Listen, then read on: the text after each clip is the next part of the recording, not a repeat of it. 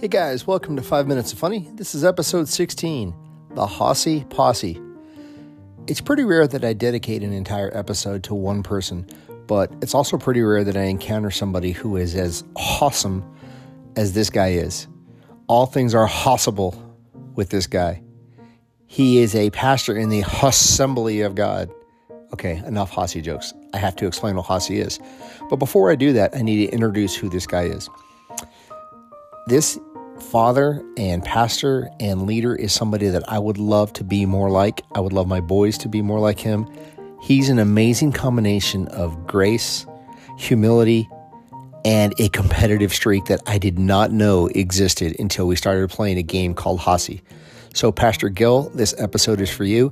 You're an amazing guy. Thanks for everything that you've poured into my life.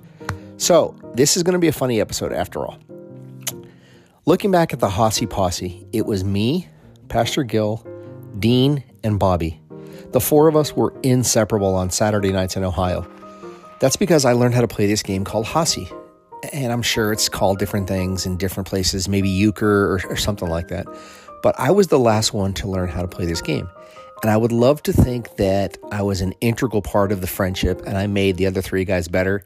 Nah, I don't think that's it. I think Pastor Gil and Dean and Bobby had pretty much driven away everybody else. Say they saw me as the new guy. They thought, let's bring the new guy in. He doesn't know any better. Again, Pastor Gil, graceful, compassionate, quiet until the cards come out. And then he turns into the incredible sulk.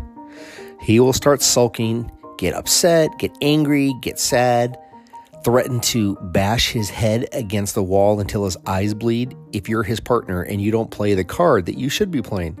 Now, granted, I did kind of mess with him after a while.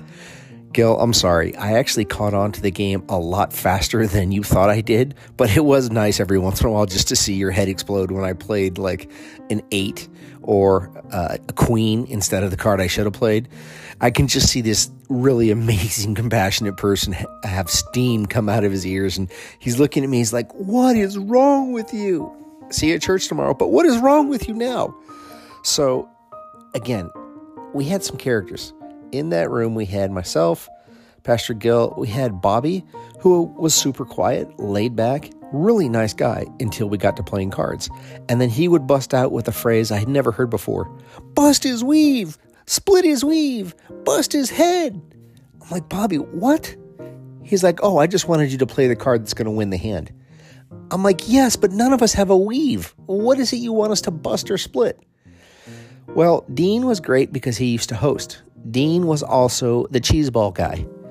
You've heard my episode on Sam's Club. If you ever needed 65,000 cheese balls in a 17-gallon plastic drum, Sam's is your spot.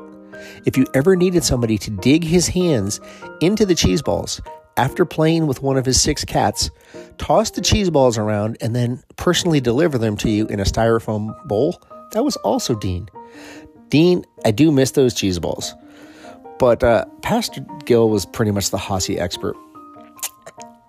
That game was fun until he was your partner. Then it became super stressful. Well, I did get Gil back because Gil is also an important guy with a lot of plans, and he likes to focus on details. I do think that, his last name should be Detailman, Gil Detailman, but it's Gil Dukeman. We're on our way to a men's ministry trip in Ohio, and he asked me to be in charge of the reservations. So I knew this was my chance to get Gil back. So I made the reservations, but I didn't use Gil's name.